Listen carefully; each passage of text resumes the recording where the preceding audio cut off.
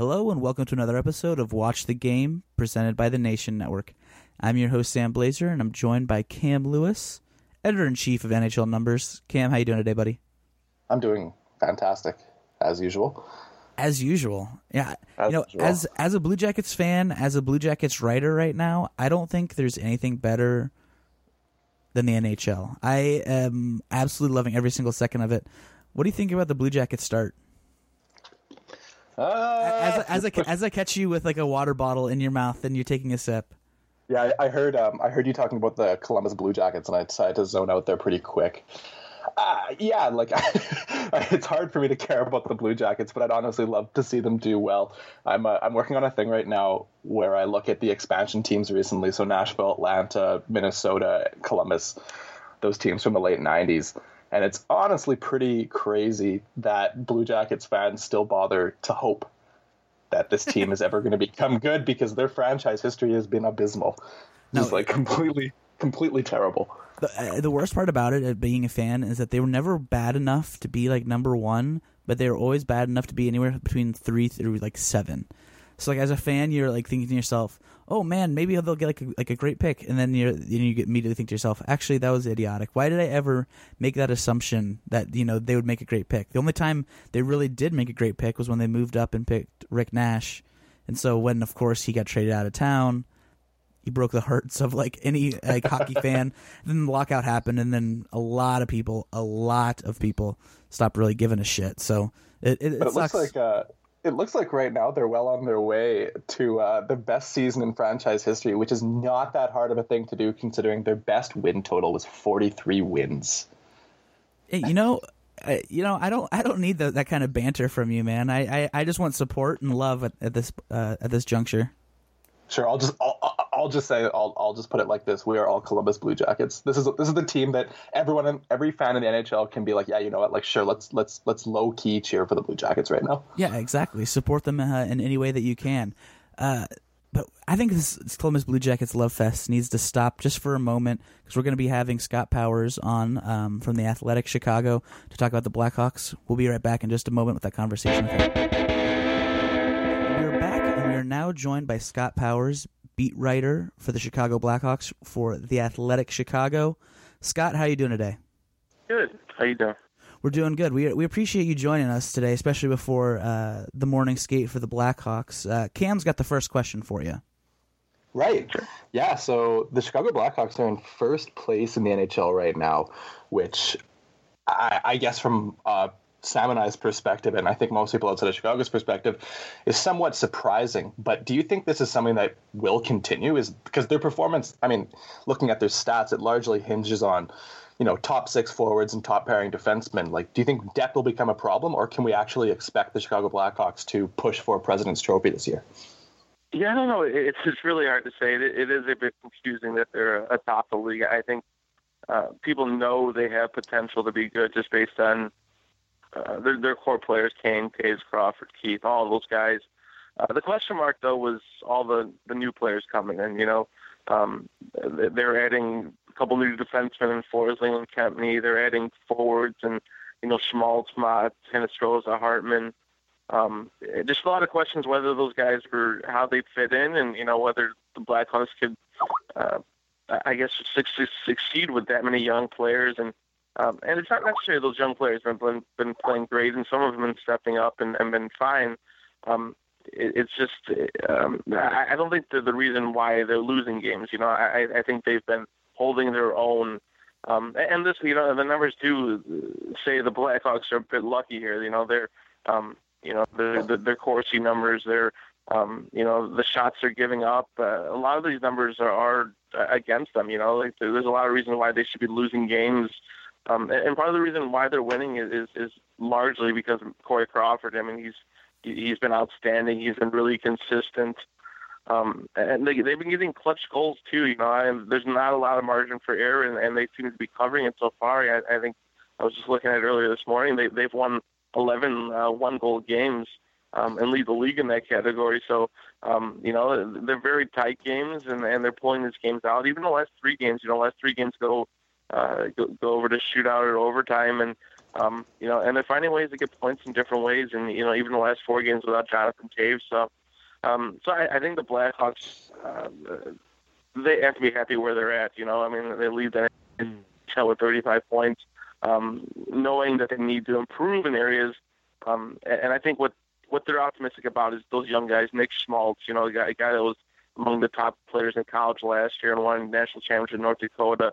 If he can take a step, he doesn't have many points through 25 games, but if he can be better in games, 60 through 80, and if that's the case for all the younger guys, I think he could, can make up for some things, and they can get better, because this isn't a team that can make a trade like in the past. They're just so tight against the cap, and going forward, the cap's even a bigger concern, having to sign Artemi Panarin. So I don't think this is a team that's going to make a move at the deadline like in years past.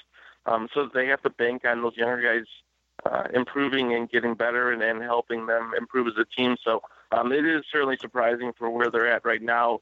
But I think there's some reason for optimism among them. And as long as Corey Crawford's playing like this, I think he gives them a real shot to kind of really compete with anybody.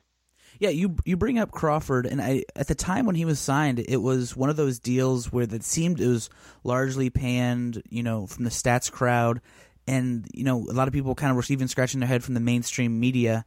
And now Corey Crawford is easily one of the top goalies in the league. Was this a case of steady growth, or was he already capable of this type of play when he signed, in your opinion? Yeah, I was surprised with the contract too. 6 years, 36 at the time. They were coming off the 2013 Cup championship, but at that point he was good enough to obviously win a Stanley Cup. But the overall numbers is he was a little bit above average goaltender. Even that year he had shared the net with Ray Emery a lot throughout the regular season. He hadn't really shown that he could be that number one, that consistent, at least elite number one through a whole 82 game season. And I think at the time a lot of people were questioning why the Blackhawks were banking on Crawford being the guy. The Blackhawks, he did.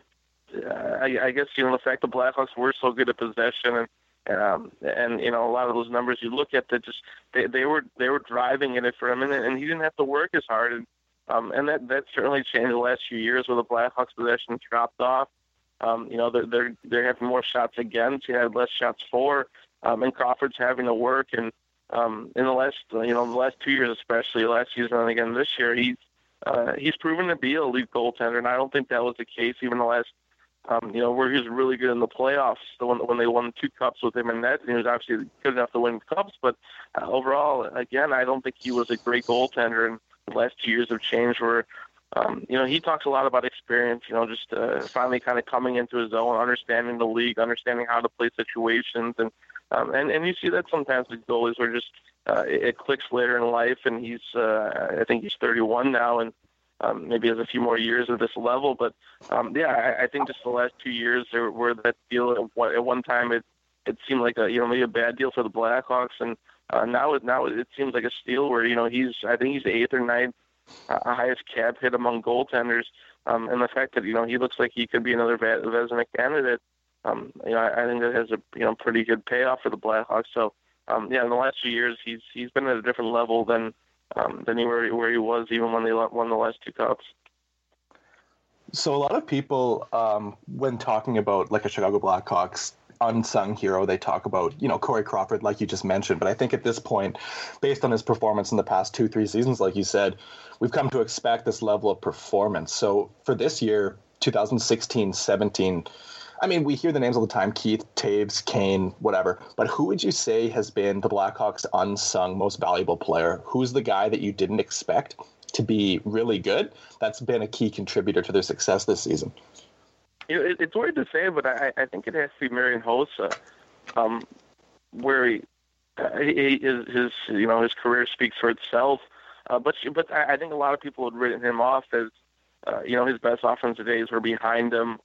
Even for him, talking to him at the World Cup, asked him about lack of scoring the last couple of years and his shooting percentage, and he admitted maybe age was catching up to him, and he's 37, and maybe it's a different part of his career, and he was focused on being more of a defensive player as he has been in the last for a while now that that's really been a go-to part of his game even when the offense isn't working. And there was even the thought that the Blackhawks were going to move him to the third line, and that him and Marcus Kruger would be more of a combination. He'd see more defensive zone starts, and they experimented with that last year in the playoffs, so it's something that Joel Quenneville liked. So everything kind of led up to this is what Hosel is going to be for the rest of his career, and that's fine. He's a really good. He's great on the forecheck and backcheck, and he can help you in ways.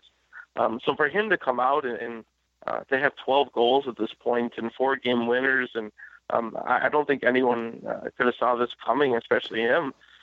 He's been speaking to that just having a long off season for the first time and in a while. He thought that really benefited him, and he feels rejuvenated. And this is a guy who scored 13 goals last year in 60 plus games, and he hit 12 this year, and I think he's going to get over that 13 mark this season. So I think that's the one that was unexpected. Where when we talked about this coming into this year, like just where you kind of slotted this team to be.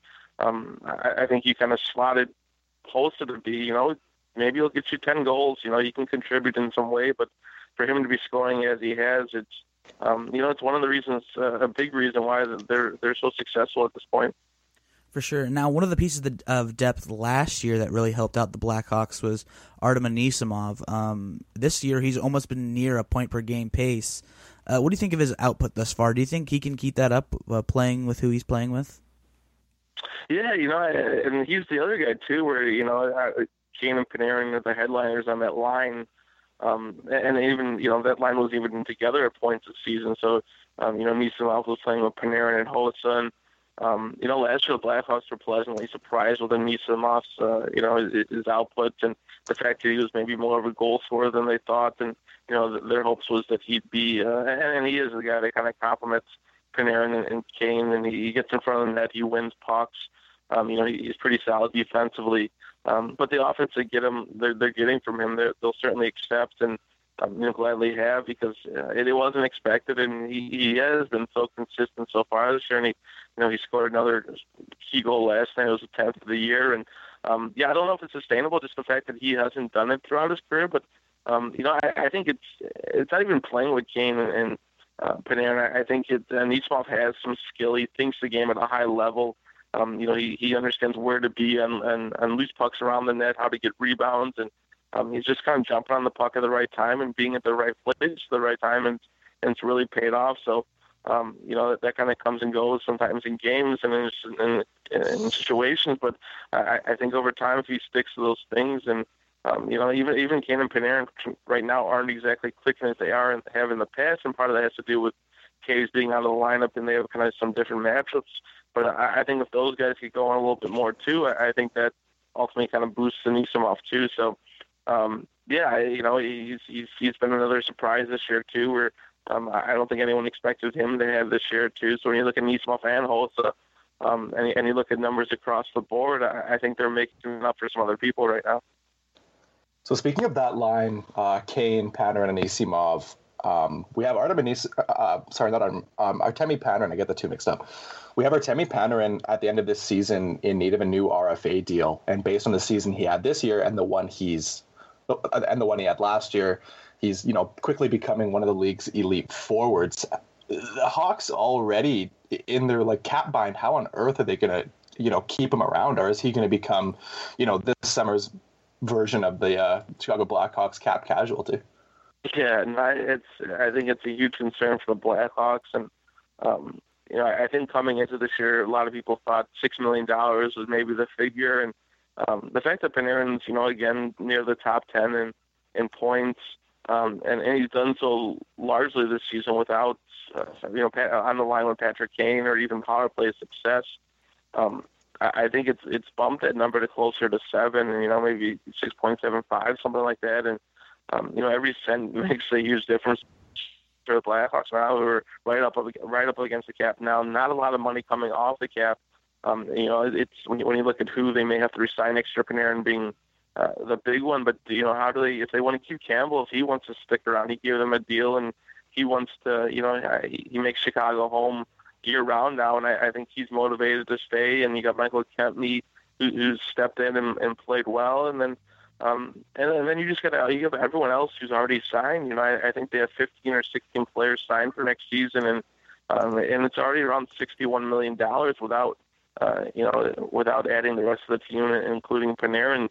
When you add up the deals at Kane and Taves at 10.5, and they just gave Seabrook a deal around $7 million, and you still have Duncan Keith and Host, all those guys making 5+, and Crawford too. It's all these deals are on the books for a bit, a while longer, and unless the cap's going to jump up significantly, which it doesn't look like it does, it is going to be another case where the Blackhawks got to.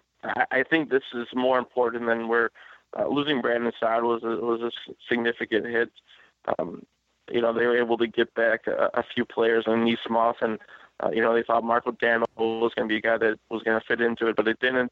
Then even having to trade Andrew Shaw this past year was another one, just a cap casualty. But I think Panarin's an even bigger deal because after 2 years he does look like he's a lead forward, and it's not going to change things. It's not like he needs Kane to succeed. So the Blackhawks are certainly crunching the numbers, and the other thing that the Panarin can actually kind of impact his own ability to sign possibly, because he has bonuses in his contract again this year that people, if he hits everything just like he did last year, it's around I think nearly $3 million.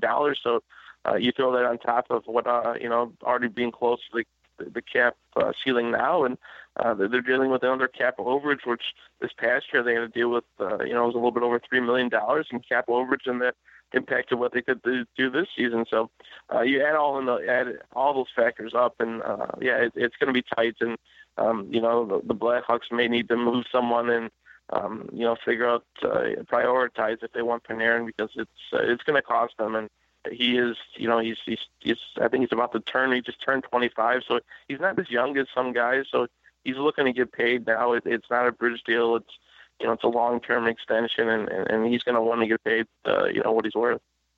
So speaking of, looking to move somebody, obviously, trading a huge contract or core player, not an easy thing to do, especially considering the fact that the Blackhawks, they're not the only team in a cap bind. What about the expansion draft coming up right now? Do you have any idea who you think the Blackhawks will or should leave unprotected for Las Vegas to grab? Is there a way they can maybe get themselves out of an ugly contract, say maybe Brent Seabrook or something? Is that realistic, or? No, a lot of the Blackhawk issue with that is they have they've handed out a lot of no trade clauses, and Seabrook's one of those, and I think they have 6 or 7 guys that they're already protected under that. So, I think Kruger's one of them that isn't. They just paid Kruger $3 million. I don't know if they want to expose him just having to sign him, but you do have to make some tough decisions, when you are that strapped. So I think Kruger's a possibility, someone they could expose. Does Vegas see a benefit in having a guy like that who plays mainly in the defensive zone and is one of the better penalty killers for $3 million? It's hard to say. I think a lot of people are assuming that Trevor Van Riemsdyk is the guy that maybe Vegas goes after. He's played a few seasons. He's still pretty young. But when you look at the Blackhawks, who they're able to expose based on the first and second year deals and all the no trade clauses, that there's not a whole lot of guys that they can put on the list. So I think Kruger, Van Riemsdyk are possibilities, and beyond that, there's when you look at the bigger contracts, all those guys are staying just based on on the deals they set up. Now, one of the players that definitely won't be moving during the expansion draft is Jonathan Toews. He has a few years left at $10.5 million. At the time, he had a matching deal with Patrick Kane. The deals are somewhat questioned just because of how big they were and how they were doled out at the time. And as of right now, is this now a point of concern with his declining production? Is the team still happy with what he brings to the team, or is even regardless of what he is doing on the score sheet? Yeah, no, Kane and Taves are paid what they do on the ice, but it's also off the ice. This was certainly before Kane's controversy and everything that happened with him and the law. And but they're the cornerstones of this franchise. So I think you got to take that into account too. That they are the face of the Blackhawks, and they draw people and all those things. They sell jerseys, so I think that's part of it. But and for Taves, it's the offense is certainly down, and he isn't producing, and I think some of that's on him, but it's also in the past he's played with Sharp and Saad, and he's had a pretty good line, and when you look at the left wing position in the Blackhawks top six, other than Panarin and Kane have been together, but I think some of that when you talk about those cap casualties, I think it's affected Taves a lot, where that top line isn't as strong as it has been in the past, and for much of his career, and with Holsa and the decline the last years, it didn't help either. So I think some of that's played into it. I also think I think Taves needs to be evaluated what he does with face-offs and defensive matchups and all those things.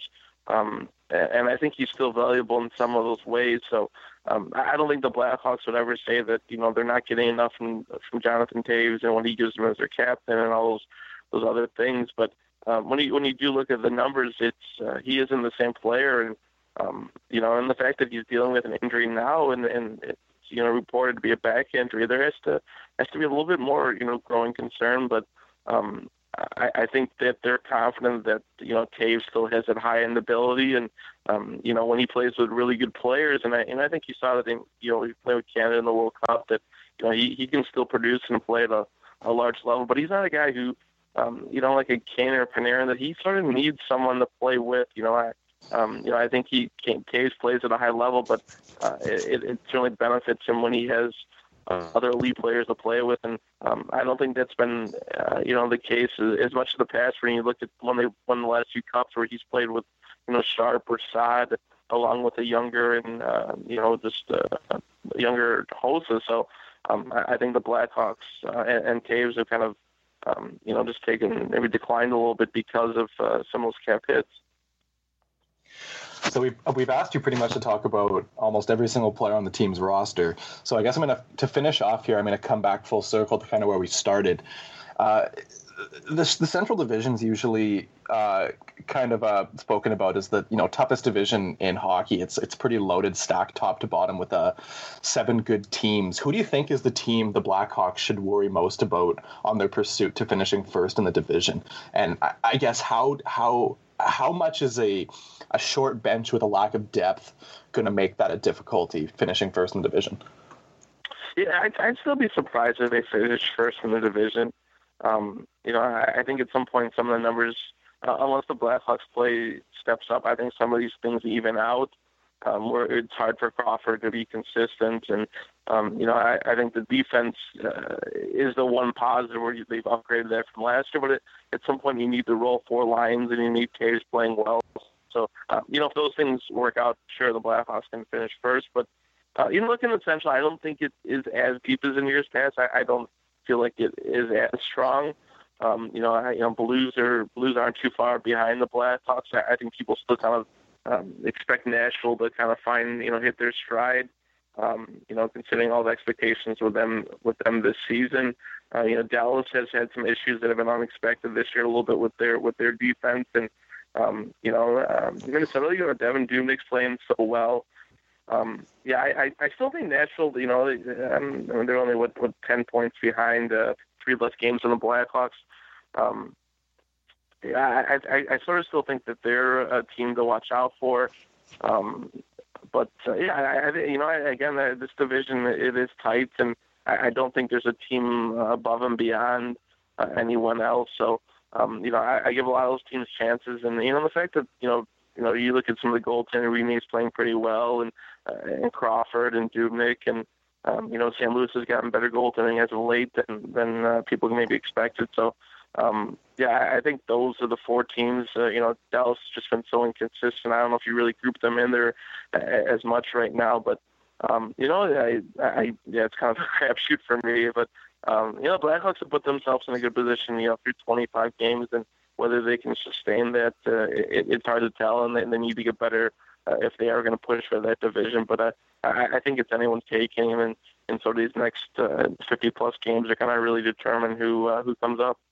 It really is going to be so volatile. I'm really excited to see how it goes. It's going to be one of the most exciting races, I think, in the league itself. Now, Scott, before we let you go, where can we find you on Twitter? Where can we find your writing?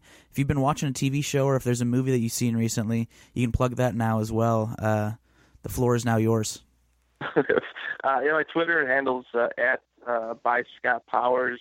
And the site I write for is The Athletic Chicago. We just opened up a website in Toronto, too, and they're doing exciting things there. So, check it out. But, appreciate it. Thanks for having me on.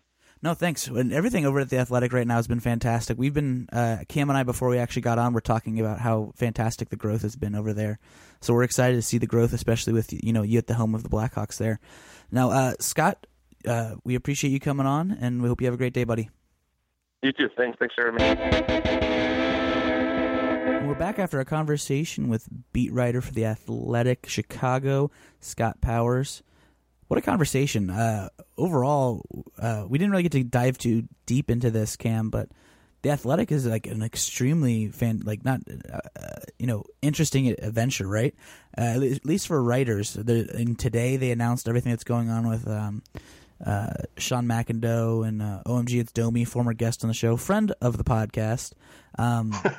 You just didn't even try to attempt the last name, eh? No, I thought about it for a hot second. I was like, this is, people don't come on here to listen to me pronounce last names. They come for the hockey talk. What do you think? What do you think about The Athletic thus far? Yeah, I mean, it's nice as like I don't know, I don't think I'll call myself a journalist, but a writery type who's 23. It's very disheartening watching people who, when I was, 17, 18, 19, when I was getting to university and I started writing, people that I look up to and I thought were like phenomenal, and I read their stuff and I was like, Jesus, if I try really hard, I can be like this guy. Seeing them get laid off is like saddening. Like, I mean, it was devastating watching Grantland get shut down. I was really sad. I still find myself like going on their archives and just reading old stuff and looking at their layout and looking at their designs and the way they put their articles together and just thinking, holy shit, like if this can't even cut it, then like what am I doing? But it's nice to see something, at least someone trying. They're doing something different so that good writers can get paid, because good writers deserve to get paid. It's such undervalued and thankless work, but everyone reads it, everyone consumes it, but nobody wants to pay for it. And it's just nice to see that people are willing to do so. And I think it's like a really like important thing for the future of like quality writing. For sure. And before we came on, I actually read a few of Scott's articles before the paywall came up, and I was actually like thinking to myself, I was like, this is something that needs to be paid for. And I think anybody who's listening to the podcast should definitely consider paying for a subscription on The Athletic, just because of how damn good it is. The group of writers, even for the Chicago-based part, is outrageously good as well. The Blackhawks coverage, out of this world. The Cubs coverage, it's all fantastic there, and I think that it needs to be something you need to put an investment in, without a doubt. Now, we won't go back to Blue Jackets talk, because I know that's a little bit played out. But something I found interesting last night was Claude Giroux ended up proposing to his girlfriend and then scoring the OT winner. On the all-time list of like fantastic accomplishments, like within a 24-hour span, that's got to be like up there, right? There's so many. That's like a nice moment. There's so many of those college football ones where, a team wins a bowl game and then immediately after a player proposes to their girlfriend, like a cheerleader or something. It's always nice when that happens. I know people pretty aggressively criticize like sports proposals at like stadiums. I think Jeff tweeted something out this summer earlier that showed how expensive it is to propose to somebody at like different baseball stadiums, and it's actually like surprisingly expensive. But I think those are so funny. I think like sports related proposals are great. I think they're hilarious. Well, it was funny. I think it was like about 2 days ago. My girlfriend and I were talking, and we saw a sports proposal this past weekend. On College Game Day before the OSU Michigan game, and she like looked at me and not even kidding, she turned her head and she goes, "Don't even fucking think about it." I think the best one that I ever saw was the Blue Jays, their bullpen catcher. This is Jason Phillips. He used to catch for the team, And when he was in the bullpen, he wrote his number on a ball and threw it to a girl in the stands, and they ended up, dating when he was, I think this is when he was still playing, and they ended up getting married. And where they had their, ceremony was in that like road bullpen where he threw the ball to her. That's awesome. That's good. I think that there's a definite corny angle to sports proposals. If you're there and like if you guys both enjoy the team, hey, like more power to you. But if you're also someone like Claude Giroux, you can pretty much just do anything you want, like on that front, and be like, yeah, I'll propose to you here, I'll propose to you there. He's just like, he's kind of just how he is as a person. Claude Giroux, and I think he scored the game winner in Ottawa, and isn't that also where he grabbed a cop's butt? I'm like 95% sure that's like where he grabbed a cop's butt as well. So Claude Giroux, bit reckless, but congrats on the engagement there, bud. Good for you. And another player who's been filling up the back of the net was Patrik Laine. Another couple goals last night, even though they lost to the Oilers. I'm sure you got a chance to catch that game. What did you think of the end of that game, and what do you think of Laine's performance? Yeah, Patrik Laine broke into this league and is scoring goals. I don't think anybody expected this like level of performance. He's so noticeable. He's so noticeable in the team's attack. I mean, obviously he's getting like quite a few like offensive zone situational starts with the power play time. I mean, he has 7 power play goals out of the 15, so half of his goals scored in the power play. But it's just like it goes to show the value of like the ability to shoot well. I think it's something that we quite undervalue. Is we look at possession a lot and the ability to get like a volume of shots. I don't know, people say shot quality doesn't matter, whatever. But if you're like a tremendously good shooter, it just opens up. If you can be open in different parts of the ice and score from like far away from the net, it becomes so much more difficult to defend. And that's what I mean. It's difficult to defend a player like that because they can snipe past a goalie from the top of the circle. You don't have to be standing right in front of the net to score like some players do. And I mean, I think this is a guy who, I don't know, we could be pretty much seeing like the new Alexander Ovechkin, not quite, the power forward, dynamic, fall on his back and still put the puck in, but like a guy who's gonna produce offensively at that level, which is pretty exciting. It's pretty fitting that him and Matthews came into the league at the same time, because it's like that new. It's never going to be a rivalry because I don't think the two guys give a flying fuck about each other at all, nor should they. But it's a lot like the Crosby Ovechkin thing. No, for sure. And Scott didn't bring him up when he was talking about central foes that the Blackhawks should be worried about, and I don't think they have to be worried about them this year. But I think moving forward, they're definitely going to be a club that needs to be watched. And I'm really high on them. Even they lost to the Oilers last night, and the Oilers got some real big depth scoring, especially from Mark Letestu. And I that kind of stuff, I think it has to be frustrating for Winnipeg, because we talked about before we went on with Scott and the little intro segment about how the Blue Jackets have been suffering. Winnipeg Jets fans, for this little time in which they've moved from the Thrashers back to Winnipeg, they've had a little bit of suffering as well. They can't seem to hold down a star player to save their life, and they aren't they almost seem averse to making any moves whatsoever, like NHL player to NHL player, save for Evander Kane. Do you think they're a team that should be worried about in the now, or should be more in the future? I don't know. The Jets are an internal budget team, and I think we knew they were going to be that way when they moved there. I mean, it's Winnipeg. It's a small city. There isn't much money to be made based on a lack of corporate sponsorship, and that was a reality when they got the team. And I think, I'm not going to speak on behalf of Jets fans or people from Winnipeg, but I think that's something, I guess from my perspective as an Edmontonian, I'm quite familiar with, is something that you sign on for when you're a fan of a team in a market like that. You have to understand that you're not going to be a big bidder in free agency. You're going to lose a lot of players too. But I mean, this team's young, and they have a lot of guys, their top 3 scorers right now, age 23, 18, and 20. And then, I mean, you said that they have a difficult time hitting stars, but they've managed to keep, Blake Wheeler's around, Dustin Byfuglien's around. Sure. They can make some good players stick. And I mean, they even got Jacob Trouba signed. They're underperforming right now. Their goaltending's quite bad. I think we all thought that, either Hellebuck or Hutchison would be an improvement over Andre Pavlik, and they still both just kind of suck. So I think that the Jets, the thing with them, and they score a lot of goals and they're a good team, but the thing with them, and it always has throughout the Thrashers Jets franchise history, really does come down to goaltending. If they could get someone that could stop a goddamn puck, they'll probably be a good team. And that comes down to a lot of it. And I wonder, we talked about the expansion draft with Scott as well. I wonder what's going to happen there. Because a lot of people, the thing that they believe will happen is that they're going to expose a goaltender, let Andre Pavlik go, or, let someone else go like that. But I don't really know what they're going to do on their end because I don't know who will want them. Definitely not Las Vegas. So it's kind of like it's like a wing and a prayer that you're hoping that this is going to that they're going to end up getting claimed. But I think that they have a chance to actually still be good in the now. And I think while fans are kind of getting upset about their performance this far, they have a lot of hope still there.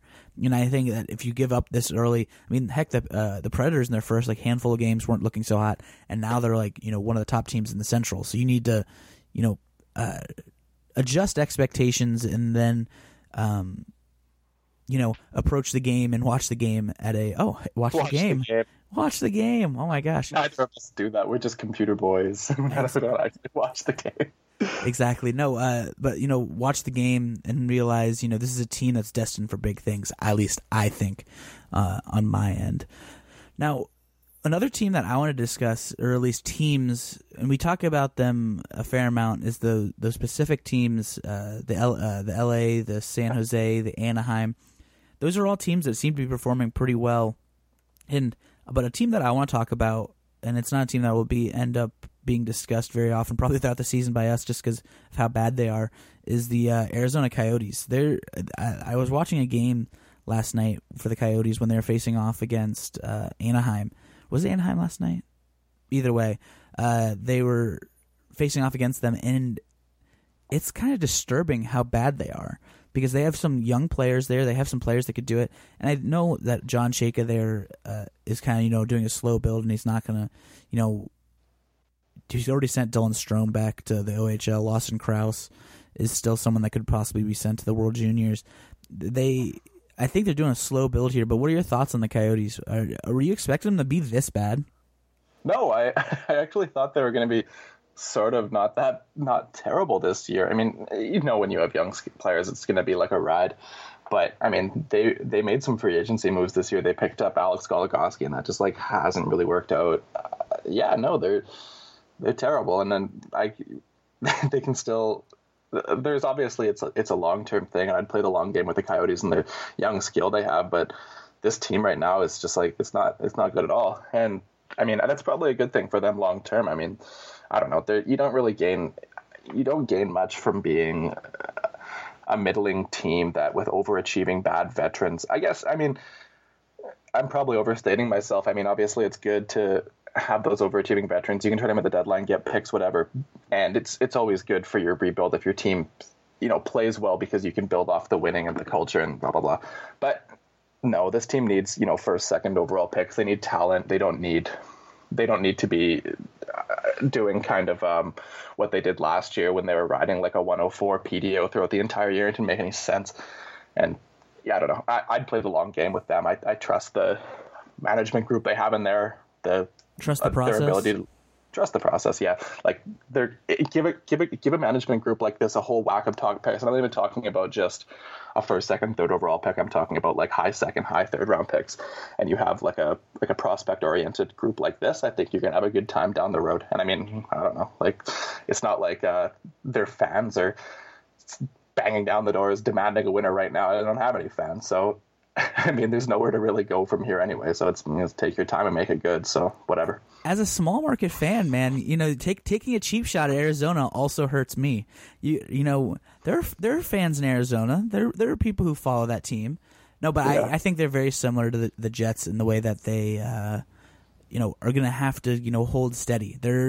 There's players there. You have Max Domi, you have the Anthony Duclair. I mean, hell, Shane Doan's still there, and he's probably 105 years old. He's so damn old at this point. But they have some players there that are going to be able to succeed for them long term. And then, heck, they even have some under the radar players that are pretty darn good. Say like a Connor Murphy there. And Oliver Ekman-Larsson may seem like he's toiling there for now, but there's players like Jakob Chychrun that are also very, very good, and I think are going to be able to succeed at the NHL level at some point. There's just going to have to be a learning process, and I think that's what part of the move putting John Chayka into that front office role was all about. That they kind of saw the writing on the wall that they're like, we're not going to compete within the next 2 years, but we want to be able to build this up in such a way that we can actually take advantage of the way that the CBA is put together right now. And they got a bunch of dead contracts. They got a lot of young players, and they don't really need to worry about anything for a couple of years. And I think from a GM standpoint, that's got to be satisfying, just because you have your plan and you're sticking to it, and you probably want a few more wins here and there, but it's not going to, change the way that you're going to build this team. And I think that's one of the things about analytics overall and the way that people go about building these teams is disappointing to some fans. Don't you think? Like, 'cause if people slow play it and are kind of like, you need patience, isn't that kind of disappointing on your, wouldn't you think, as a fan? Yeah, I guess so. But I think ultimately, the key thing to cheering for a sports team is selling hope. I'd much rather cheer for a team that's bad right now with a lot of hope for the future and in a process that I genuinely trust will ultimately result in success than a middling team that's pretty hopeless. And I mean, I've cheered for both. Like, being an Oilers fan, I went through that, goddamn rebuild that was just hideous, and it wasn't done very well, but there was hope. There was a lot of hope. And I mean, they were drafting first overall Taylor Hall, Nugent Hopkins, and then again a few years later with McDavid, the rebuild 3.0 or whatever it was. But before, I'll go back to me cheering for that team in the mid 2000s, and your best players Dustin Penner or Ales Hemsky, or your best defenseman Steve Stajos, and it's just, there isn't a hell of a lot of hope. And I'd rather play the long game, because I don't know, roster baiting over prospects and doing that even if your team's bad is more fun than watching a middling bad team without any prospects. I can say that for sure. Yeah, without a doubt. Now, I guess that's the end of the episode today. It's fantastic, as always. In the weeks ahead, I think what we're going to end up doing is we're going to try to have a little bit more fan engagement, more Twitter engagement into the show itself. Cam and I have been kind of playing with doing something on Friday involving possibly a game show, maybe who you want on as a guest. We'll kind of put it up to what you guys want to make the show. We'll make it happen. With that being said, you can follow me at Sam_Blazer. You can follow Cam at Coom. Make sure to rate and subscribe on there. We would appreciate it. Move up some of the rankings in Canada and the US of A. So we appreciate that. We appreciate you guys for listening. Until next time, bye.